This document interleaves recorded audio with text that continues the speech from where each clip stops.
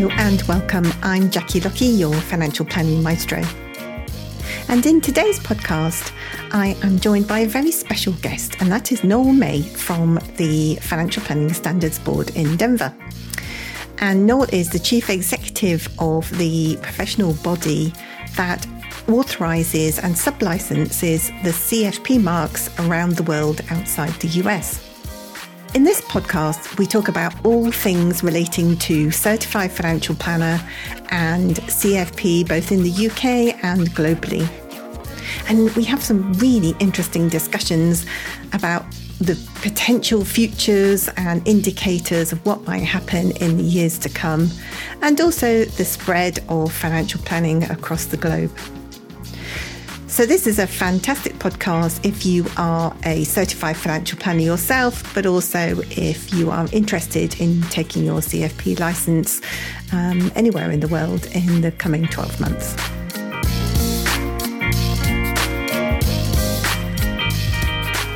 So welcome everybody. My name is Jackie Lucky, your financial planning maestro. And today is my very first podcast. And as I was saying in my trailer, if you've seen it this week, we are talking all things a certified financial planner. And I'd like you to welcome my very first guest, Noel May, the Chief Executive of the Financial Planning Standards Board. Welcome, Noel. Hi, Jackie. Delighted to be on your show and honored to be your first guest. Thank you. Thank you for agreeing to be on the show.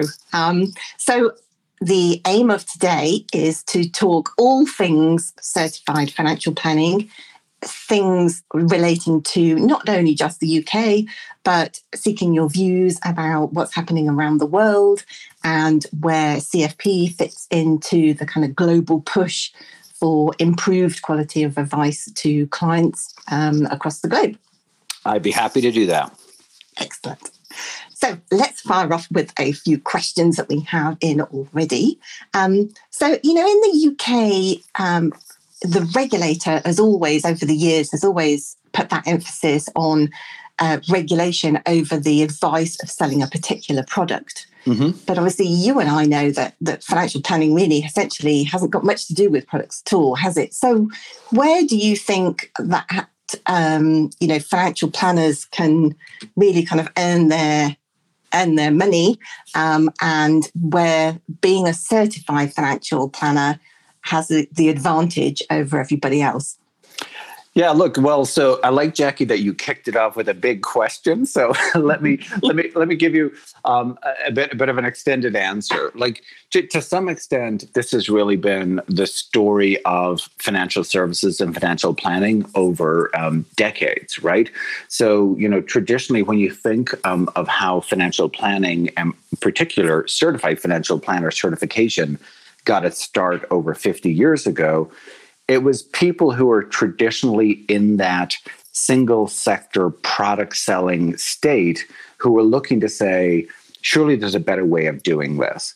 And so in the US over 50 years ago, it was people who were traditionally in insurance selling and in mutual fund selling who came together and said, imagine if instead of chasing down people and selling them products they may not want, what if we sat down with the people, got to understand who they are, what their situation was, what their goals and dreams were, and then put together a plan that actually might involve products as well that would get them to where they want to go. So this genesis of financial planning and the development of financial planning as a profession has really always gone hand in hand with the product distribution side of financial services. And so it's been an ongoing dialogue between Financial Planning Standards Board, between the professional bodies in each of the territories with the regulators to really talk about, well, let's be clear on the distinction between product distribution. Let's be clear on the distinction of maybe limited scope advising. And then let's be clear on what is holistic or integrated financial planning. And at the end of the day, all of those are fine in their own context. And in fact, they all work well together. But it's just really, I suppose, making sure that the consumer, the members of the public, the client, is clear. What are they looking for? What are they getting? And what is the person they're talking to qualified to deliver? And so that's really been the focus for the global certified financial planner community, Financial Planning Standards Board over the last many years, is to say there's a role for financial planning. There's a role for individuals being able to find somebody who's competent and ethical, who'll put the client's interest first in putting together a plan of action. And that if products are being delivered, they're actually the right products for that client based on that client's circumstance and need. So for us, really, that's the embodiment of Certified Financial Planner. The program, what we're looking to do is to be able to assure the public, if you're looking for somebody who's competent, who's ethical, who's qualified, and will put your interests first, look for Certified Financial Planner. Yeah, absolutely. And so is it the same in other countries? In the UK, there are quite a lot of people who call themselves a financial planner. Obviously, there is a chartered financial planner here as well, which I think applies in a couple of other countries too. But is it true that in other countries there are a lot of or growing number of financial advisors now calling themselves financial planners, perhaps without being a CFP professional? Sure. And look, this has been an ongoing issue in many territories for quite some time. And it's this overuse, misuse, abuse of titles. And so it's not just people necessarily, overusing or misusing the title financial planner. You have wealth manager, you have retirement wealth consultant, you have any number of terms and credentials being used. And I think what we've got to do is fundamentally come back to the consumer, to the potential client of the financial services marketplace, and sort of say, how do we help these people identify somebody they can work with? How can we help the public identify somebody they can trust? So there's been an active effort on the part of the FPSB network, on the part of FPSB in territories around the world and globally, to work with governments, regulators, and authorities to say, could there be an opportunity to have some level of control or oversight over who can use what terms? Again, as a public interest effort, so that the idea that if somebody is going out in the marketplace saying they are a financial planner, what qualifies them to say they're a financial planner? Who's ensuring that they've been assessed to be competent and ethical? And then who's assuring that they're meeting ongoing professional obligations? So one of the trends we're seeing in several of our more mature markets is where there is some effort to control use of terms. And as an example, in South Africa, as an example, in Ontario right now, in Canada, this idea that if you're going to say you're a financial planner, regulators are coming out saying, then you need to have an appropriate qualification that would indicate you are qualified to call yourself a financial planner. And that needs to come from an appropriately authorized body. And so for us, this combination of connecting use of these terms to an underpinning training and education, and then participation in a professional body, can be a very powerful way to protect the public. And I think that's really interesting. While you were just explaining there, I was just thinking back to an interview I did a few years ago with some of the founders of the Institute of Financial Planning when it was their 25th anniversary. And one of the guys said to me that he was really worried about the number of people who weren't financial planners saying that they were. And he was sat next to, and during one of the early IFP conferences, he was sat with somebody who described themselves as a financial planner who was actually leasing shipping containers. And he was quite horrified. And he was like, where on earth is this going if the term isn't regulated? But obviously we've seen that there have been issues in other countries with trying to regulate the term. So I think sometimes we need to be careful what we wish for, don't we? 100%. And I do, I think when you come to the table with regulators, with government, and you're looking to, in essence, control, regulate, or manage a space, you've got lots of competing interests that come into that space too. And ultimately, sometimes the solutions might be a little bit more awkward or contrived than what you had initially expected or intended. So for us, it really is a question of, is there forward momentum? Are we directionally correct, even if at times the regulation may not come out quite the way it was originally intended? And the good news here is, ultimately, as these regulations, as the legislation has been put in place, regulators do come back and visit and see what were the consequences of the regulation. Were there some unintended consequences? Was some of it an overreach? And where do we go to adjust from there? So certainly there's a level of caution and a level of prudence on the part of the bodies offering certified financial planner certification in those engagements with regulators. But again, for us, the ultimate focus has got to be the client, the consumer, the member of the public. And if we're all working together with this idea that we should be putting together an ecosystem, we should be putting together training programs and delivering advice and services in a way that protects their interests, then the outcome is going to be a better outcome than what's been traditionally in place. Yeah. And of course, at the FPSB, you have a great relationship with IOSCO, the international securities regulator, don't you, to try and influence them at the kind of more global level. Yeah, and look, that's so just maybe kind of recapping for your listenership, Financial Planning Standards Board, because again, sometimes people in a territory may not be that familiar with us. So who Financial Planning Standards Board is? We're a global nonprofit standard-setting body for the financial planning profession. Our vision is to have financial planning recognized as a professional practice around the world. And the way we do that is by upholding, establishing, and promoting global standards in financial planning for the public benefit. And we deliver our program, we do that around the world through nonprofit professional and certification bodies in now coming up to 27 countries and territories around the world. And while each of those bodies is engaging in their markets with firms and educators and regulators, we felt it was important that Financial Planning Standards Board complement that territory-specific regulatory outreach with engagement with the regulatory community at the global level. So the International Organization of Securities Commissions is, in effect, the membership organization for securities regulators or regulators involved in securities around the world.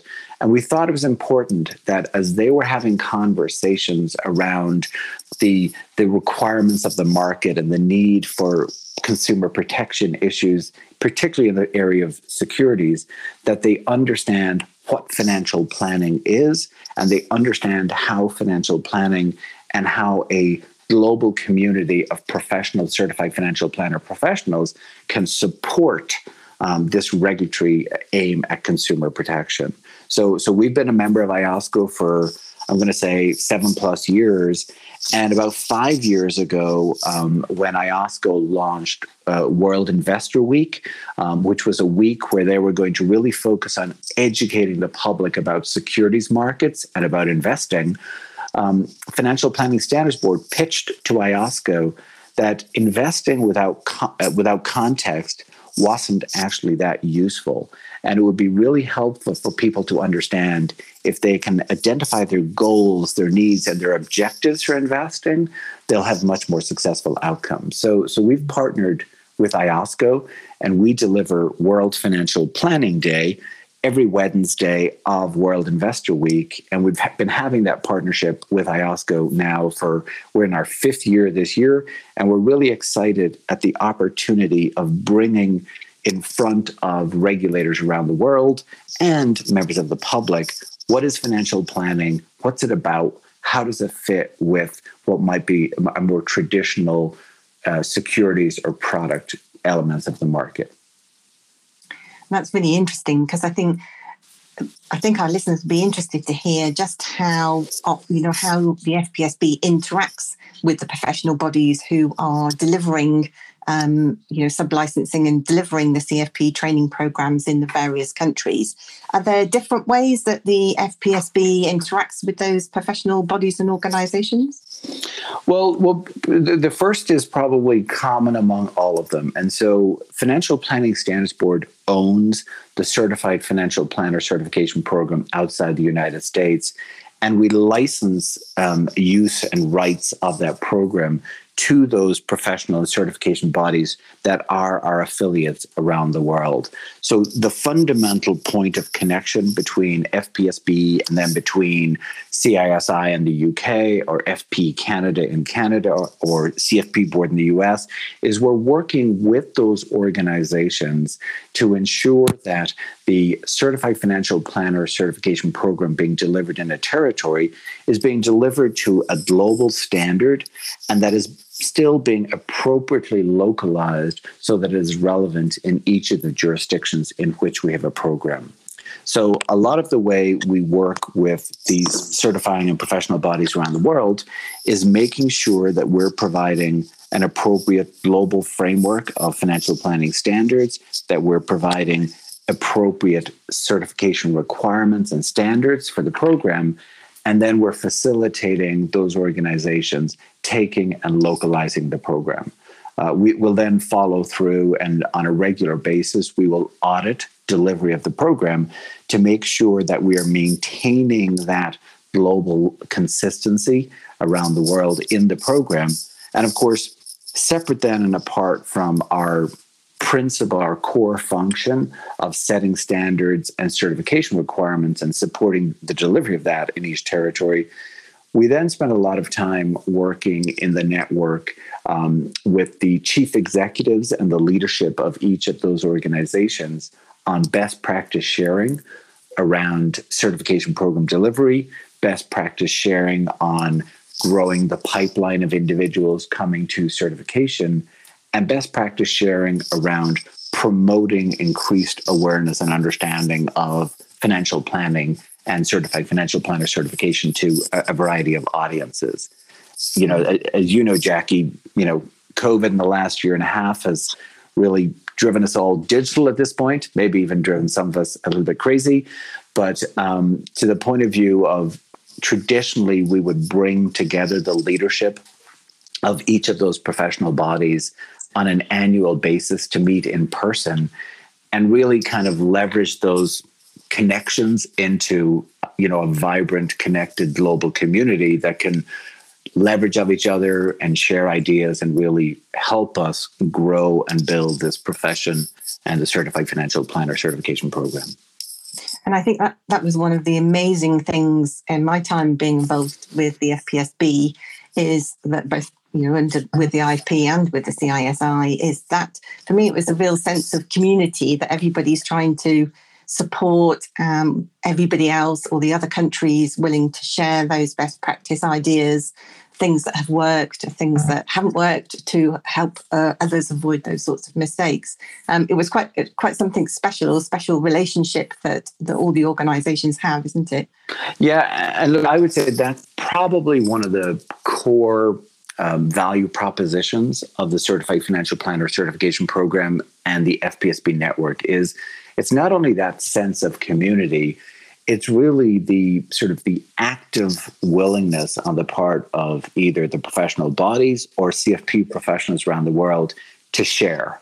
So if people have a good idea, if people have figured something out, they're more than willing to share it. And I think that's what's amazing for me and a real positive sign for how the profession is developing around the world is it doesn't come from this, perspective of, the pie is only so large. There's a real desire on the part of the practitioner community and the professional body community to say, let's share, let's build each other up, let's improve the profession in each of our territories for the benefit of the public. And, I've been doing this for quite a while now, Jackie. Mm-hmm. And what I love, honestly, is, if I get a query or a question somebody's asking me, I can reach out to people that I've known for 25 plus years. I can reach out to people that maybe I haven't talked to for a couple of years. and I can say, hey, there's somebody over in South Africa that has a question. There's somebody in the UK who wants to connect to somebody in Hong Kong. And it's just the responses are immediate. The responses are, helpful. And that for me is a real positive sign that when people get the Certified Financial Planner certification, they are really becoming part of a global community and thrive in that as well. And I will say, and you've experienced it certainly, that to me was one of the wonderful elements of the program in the UK. Is I always enjoyed going to the conferences in the UK because the community in the UK was so connected and so engaged and actually wanted to get together to really learn from each other, share best practices, and build a program together. So certainly for us going forward in the UK, that's something that I want to see stronger than ever, and something that we'll be looking to support CISI on. Yeah, absolutely. And do you think that there are lessons that certified financial planners in the UK can learn from other territories, from other CFPs around the world? For sure. So, lessons learned opportunity can be between the practitioners themselves and certainly between, the professional bodies, the certification bodies. So as I mentioned before, from the point of view of, CISI has the opportunity for best practice sharing and learning from the network. Some of the things that, we've seen work successfully in other territories, we're now seeing being put in place in the UK. So, for example, pathway programming. So helping people figure out, how do I get from one point in my career through a training and development program up to certification, up to holistic integrated financial planning. I think there's an opportunity for me, a real key is on ecosystem building. So how do we connect the educators to the employers, to the professional body, to the regulators, and really support and nurture that. But when it comes to the practitioners themselves, to the certified financial planner professionals, one of the things that we have seen over the last couple of years is an emergence on the part of our affiliates in saying they really want to connect the CFP professionals in their territories much more directly to the global community. So, I mentioned before, a lot of times FPSB works through the affiliate. And so to a large extent, often CFP professionals in a territory might be not that familiar with FPSB because in essence, we're behind the scenes representing through the affiliate. But we're now seeing an increasing desire on the part of the affiliates to say, actually, let's bring global to our CFP professionals in a territory, and let's bring our CFP professionals in a territory up to global. And so one of the things that we started last year was what we were calling our Financial Planet Live webinar series. And I don't know if you remember, we did it was a webinar with a CFP professional from Australia, Adele Martin, who went to a fully virtual practice and had a whole system of how she used social media to engage and retain clients. And we had over 3,000 CFP professionals from around the world participate live in that one session. So we're really excited to pick that up again this year. We're going to have another Financial Planet Live webinar coming out. I think it's on the 8th of September this year. And we'll be focusing on topics and themes that will have global applicability.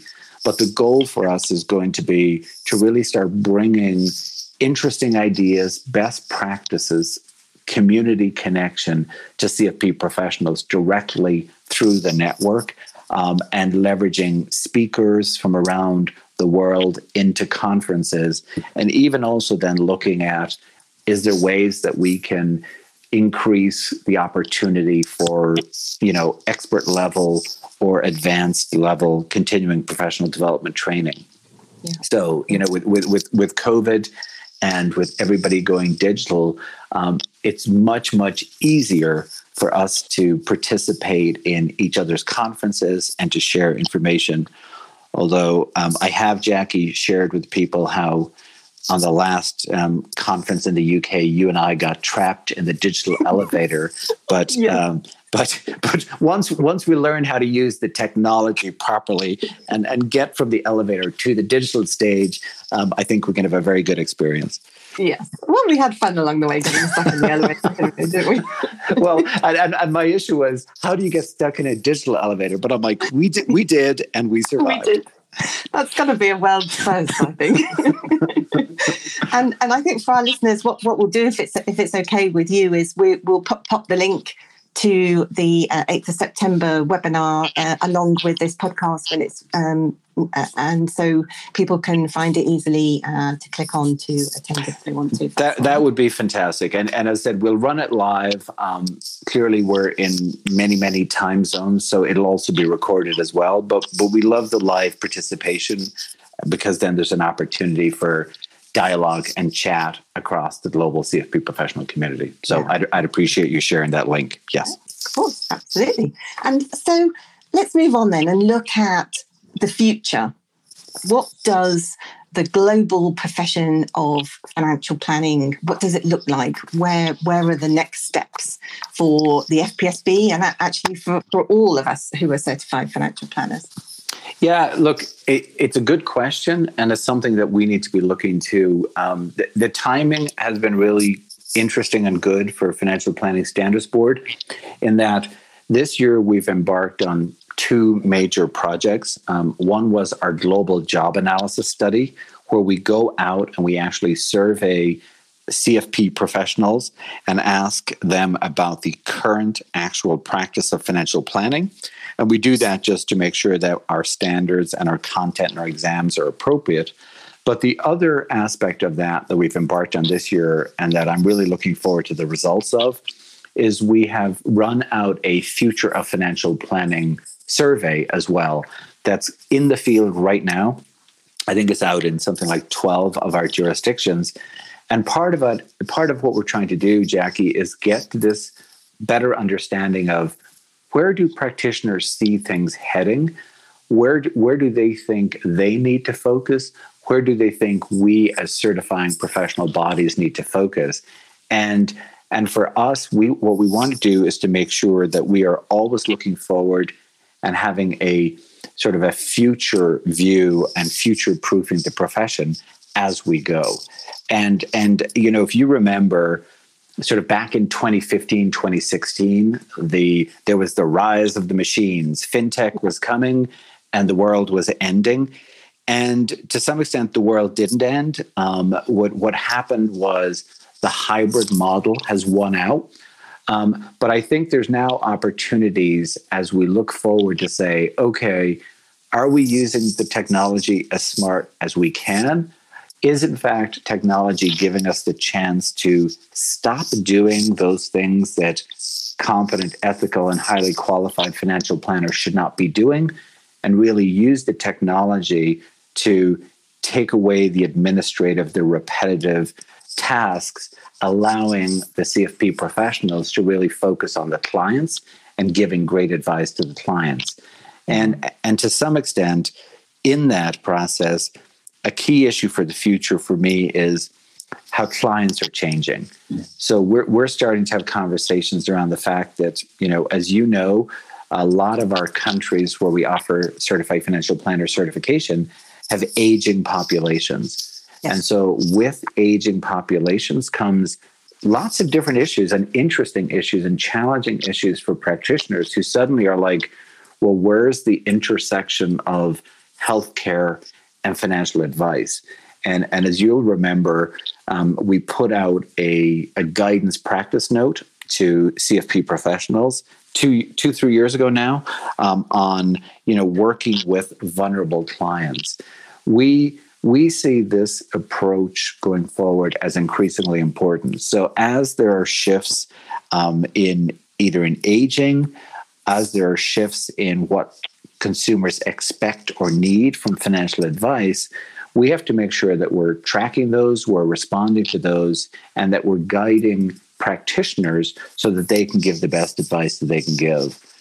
You know, one of the things for me that I keep reading about is either the back to normal or the not back to normal post COVID. And I feel like I'm not sure we're ever going back to normal. Whatever normal was, Jackie, I don't think we're going back there. It's gone. It's gone. And so with that now comes, okay, how are people living?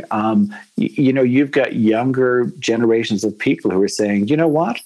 I'm not going to work, for 30 years, retire, be retired for 20 and die on time, right? You have young people who are saying, I'm going to work here for 2 or 3 years. I'm going to take a year off and I'm going to go and see Machu Picchu. And then I'm going to come back and do something else. And in that process, the way people are living their lives, the way the world of work is changing, is going to require that financial planners change how they're advising those clients. And for me, I think there's a wonderful opportunity to even yet further highlight the value proposition of financial planning, because it isn't going to be saying to this, generations of people who are saying, I'm going to live and work differently, that, oh, well, you've got to save and invest the same old way.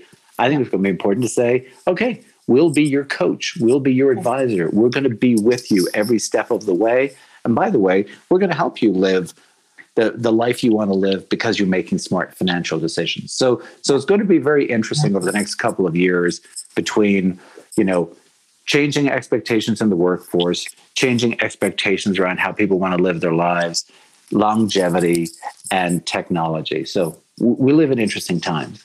We do indeed. One of my favorite analogies when people have asked me what financial planning is and what the differences are, is that I say, well, it's like having a car. You pick your flashy car, you don't really look what's under the bonnet, but you need to know where you're going in it. And your financial planner will sit next to you and will, be the sat nav, if you like, in order to get you to wherever it is you want to go. Without the engine of income and investments and savings, then that's the bit that drives the car. But you don't often look at what it is. It's actually you're focusing on your destination.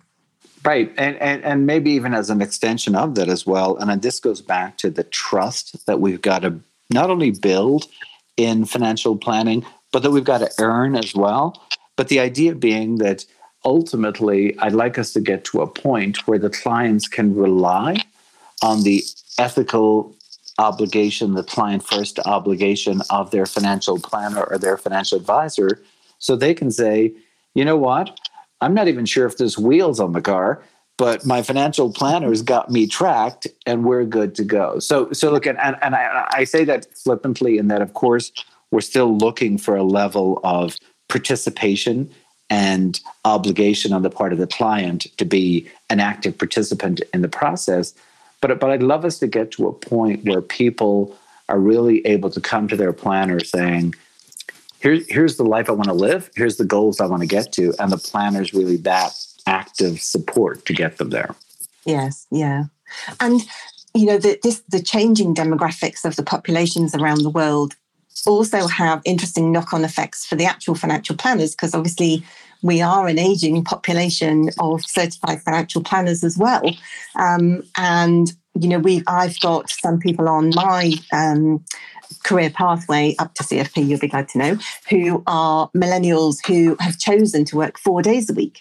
Mm-hmm. They still want to be CFPs in the future, but actually that's part of their new lifestyle, and particularly because of COVID and everything, they want to be able to get out and socialise more. So where do you foresee the challenges and kind of the more interesting things to happen of the development of the group of pool of certified financial planners in the future? Yeah, look, it's an interesting thing. Like, I remember I was on a panel one time in Singapore, a few years back, and somebody in the audience asked one of the other panelists a question, and they said, it was a CFP professional, and they said, hey, what do your clients look like? And the CFP professional said, they look like me. Mm-hmm. And I actually first started laughing because I was like, I thought he was just being funny. But in fact, he was like, no, this is such a personal experience that quite often the engagements are over multiple years, maybe even multiple generations. And by default, almost CFP professionals end up attracting a community of clients that share their values, that share their experiences around money, and that really feel connected to these individual practitioners. And I think that's key then as we look at the future of the profession and we look at younger generations coming in. Because ultimately, I think we need to see the same thing happen at that level. So we need younger planners to bring younger clients to financial planning. We need women. We need people of color. We need people coming from traditionally underserved markets. And the key part here is it's not just enough for us to bring in all of these different communities into the financial planning profession, but we also then actually have to keep them. And so, for me, it's about making sure the profession is attractive. Like I've talked to CFP professionals, maybe from certain ethnicities or women who say, yeah, I'll go to the conference and I'm the only one of me there. That's a problem. So when we look at whether it's, an age group like millennials, whether it's an ethnic group, whether it's a gender group, we've got to be a profession that says, you know what? We can actually make this work for you. And if you're going to work 4 days a week, if you are going to have a niche that is hyper specialized with a certain community of interest, we can make that happen. And when you come to our conferences, you come to our events, you're going to see others just like you, because that's what actually is going to create that community of belonging.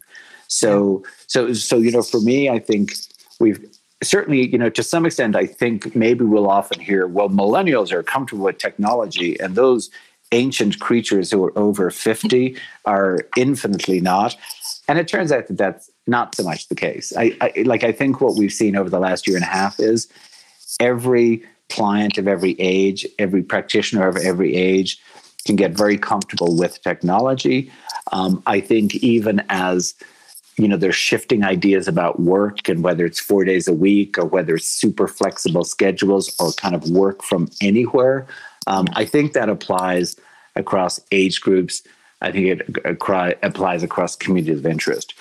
For me, what's interesting in this is, and this is just, it's a historical artifact, but at one point, a lot of the communities that were coming into financial planning, they would use a term like next gen or next generation financial planners. And of course, as you know, the millennials now are 40 plus. Yes. And really the next gen that we have to focus on are the Gen Zs and the alphas.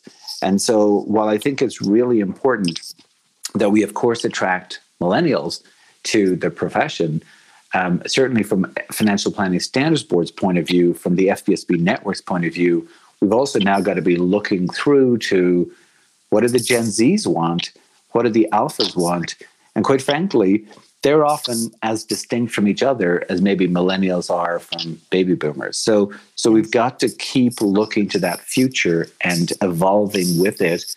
And from a certification and training point of view, is that micro credentials? Is that changing up our assessment and exams? Is that creating internships, externships, mentorships? I think there's a lot of opportunities here for us to really connect to these communities, to say, how do you want to learn?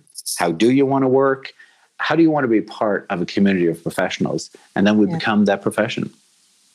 And I think that's really interesting. I'm just thinking about my 12-year-old. He is, not interested in reading a book, which he has to do for his school holidays task. What kind of holidays are those, Jackie? Those sound like terrible holidays. Yes, indeed. But it's just interesting to see how, technology is, they've grown up with it, and, it's embedded in everybody's lives. But I think, it comes more natural to some people than others of all ages, actually. And it's really interesting how, there's the rise of little videos, and that there will be inevitable changes to the way that other people will start to learn as time goes by, won't there? Because I think, having a little, our attention span, hasn't it, has shrunk from something like 2 minutes to like 20 seconds or something now. And seriously, like, can you imagine your son being told, okay, now you're going to have a 6-hour exam today, and that will be followed by another 4-hour exam tomorrow? That may not be the most appealing thing he'll hear. So we've got to look, and again, it's not about lowering the standard, and it's not about sort of taking away critically important steps, but there's certainly an opportunity to rethink the way we do things, and to present it in a way where the learning, the training, the assessment is there, the assurance to the public of the competency is there, but that it doesn't necessarily have to be the way it's always been. And so that's a key part of the conversation our Professional Standards Committee globally and our network is having this year as we're going through the results of our job analysis and our future financial planning research. Yeah. I mean, what do they say? If you're not moving forward, if you're not changing, then you're dying, essentially. So we've got to be flexible as a network, haven't we, of CFP professionals to accommodate those changes.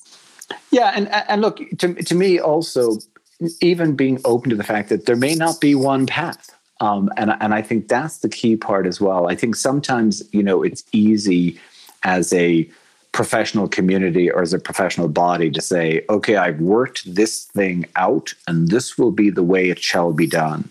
Yeah. And I think being flexible and open to, well, these people want to learn this way. This group are interested in this approach to assessment. This community needs this level of engagement. And I think that is something we're definitely seeing emerge, is this idea of more hyper customization just in time, that it's really this sort of one-on-one immediacy of the connection of the profession to the participant. And look, that takes effort. That takes understanding what the communities are and what their needs are. But I think it's a great opportunity for us, and especially leveraging technology in creating that sense of, this is my profession and it's meeting me where I need to be met. Yeah, absolutely. And encourages the longevity of people coming into the profession. If they feel that they belong, if they feel that they have a voice, if they feel that they can help improve and change things, then that will lead them to hopefully stay. Well, totally. And Jackie, to me, what's kind of fascinating is every now and again, people will be like, look at all these older planners. We need some young ones. And I say, hold on. Yes. But also, isn't it absolutely amazing that there are people who started in the profession of financial planning? There are people who got their certified financial planner certification 30 plus, 40 plus years ago, and they're still loving the profession they're in. Yeah. They are thriving with their clients. And that's the part for me that I think is amazing, is that I personally know lots and lots of CFP professionals who are well past retirement age, and their comment is, why would I retire? I'm doing what I love. And so for me, again, it's sure, let's build a pipeline, let's bring in fresh energy, new blood, but also the fact is there's a ton of wisdom, there's a ton of experience, and I will say there's individuals in the UK that I see quite active on social media, and I've honestly known them for 30 years, and it's amazing to see that passion and energy still coming out for financial planning and CFP certification. So yeah. I'm excited to see us leverage that further for the benefit of promoting financial planning, promoting CFP certification in the UK. Yeah, definitely. Look forward to all of that. And so, talking about the CFPs in the UK, obviously we still don't have as many. We've talked about this many times in the past, haven't we? Why has the UK got so few CFP professionals compared to other comparable territories around the world? But I think the numbers are hopefully this year going to rise a little. And there certainly is a lot more talk, a lot more chatter about the new CFP pathway that CISI launched a couple of years ago now. And what would you say to people? Don't say find a friend, which we've had this conversation before. But what would you say to people who are kind of on the fence? I'm kind of quite interested, maybe the CFP, but I think it's going to be a lot of work. Is it going to be really something for me? Can it really help my business as much as people seem to say it does? Sure. Yeah. Look, and you and I have had conversations. I wonder if that find a friend one was a personal one. We'll come back to that. I hope I found one. So absolutely. In the UK, the number of CFP professionals has been smaller than we'd like it to be for some time. And I think it's been a point of interest, internationally. Sometimes when we share the data and we say, here's 90,000 CFP professionals in the US, here's 5,000 in Australia, and then there's 1,000 or 900 in the UK. There's been global interest in what's that about, and look, there's any number of reasons, and I think we could talk an entire other podcast on sort of historically how the system in the UK has worked and how it's been set up. But where I stand right now is we've been in close conversation with CISI really around this issue of growing the number of CFP professionals in the UK. And I think CISI is putting a lot of the things in place that's needed. So as you talked about, getting this pathway to take people from the level 4 up to the level 6 to certified financial planner certification, that's really key. Another thing that we heard over some time, and we did some research with the CFP professionals earlier in the year, was just this connecting the education and training to the assessment and making the assessment more coherent and approachable and accessible to individuals who are going through it. And so I know we've done a lot of work there as well. I would say sometimes one of the best ways to grow is to put a focus on growth. And so that is the conversation we've been having with CISI to say, let's actually turn these numbers around and let's start to grow the CFP professional population in the UK. And that means more outreach to firms, to employers, to actually onboard CFP professionals, to commit to training younger people or people who are looking to career change into CFP certification. And it also means let's start to more actively promote financial planning and certified financial planner certification. The other thing that I think will go a long way towards it, and I know you talked about a friend, so I won't over focus on it, but the community aspect is huge. Yeah. It has always been such a strong part of the UK program. And I think this is something, there's an opportunity here for CISI in the UK and leveraging FBSB globally to really reconnect back to those local chapters, to bring back in the brand ambassadors, to post-COVID, of course, connect back into those in-person conferences that were just such an attractor to people in the profession or looking to come into the profession as well. So we've got a lot of plans in place. The focus really around helping the pipeline move through, engaging more actively with next generation groups in the UK, with employers in the UK, looking at connecting more substantially to the CFP professional community at both the UK and global levels. And then ultimately for us, keeping a focus on growth and really looking and making sure that we are growing the number of CFP professionals in the UK. Yeah. And I think what's been lovely is that we've got about half a dozen people so far who've already lined up to talk in future podcasts, all certified financial planner professionals, and we haven't been turned down yet. So everybody is who we are approaching to talk about their story, why they became a CFP.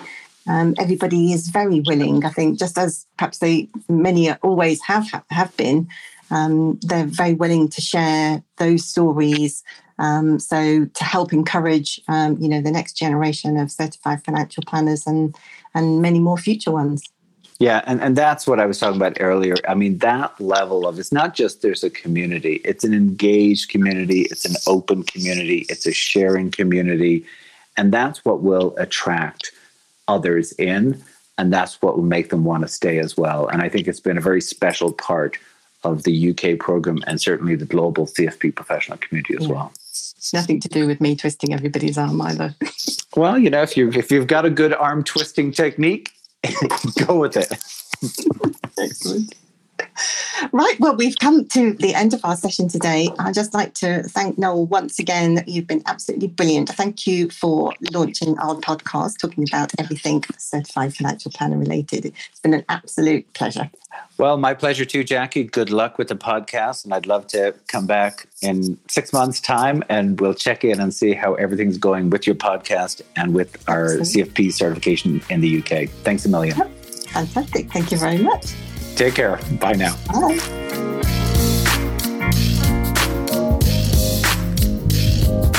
I hope you enjoyed that conversation with Noel. He's quite an inspirational character and has great insight into the global financial planning community. Join me next time when we'll be covering other things relating to becoming a certified financial planner, and also we'll be taking time out from that to interview some new people who are just entering the profession, who've just entered the profession this year, and we will be following their progress on a regular basis as well. So join me next time for more special guests.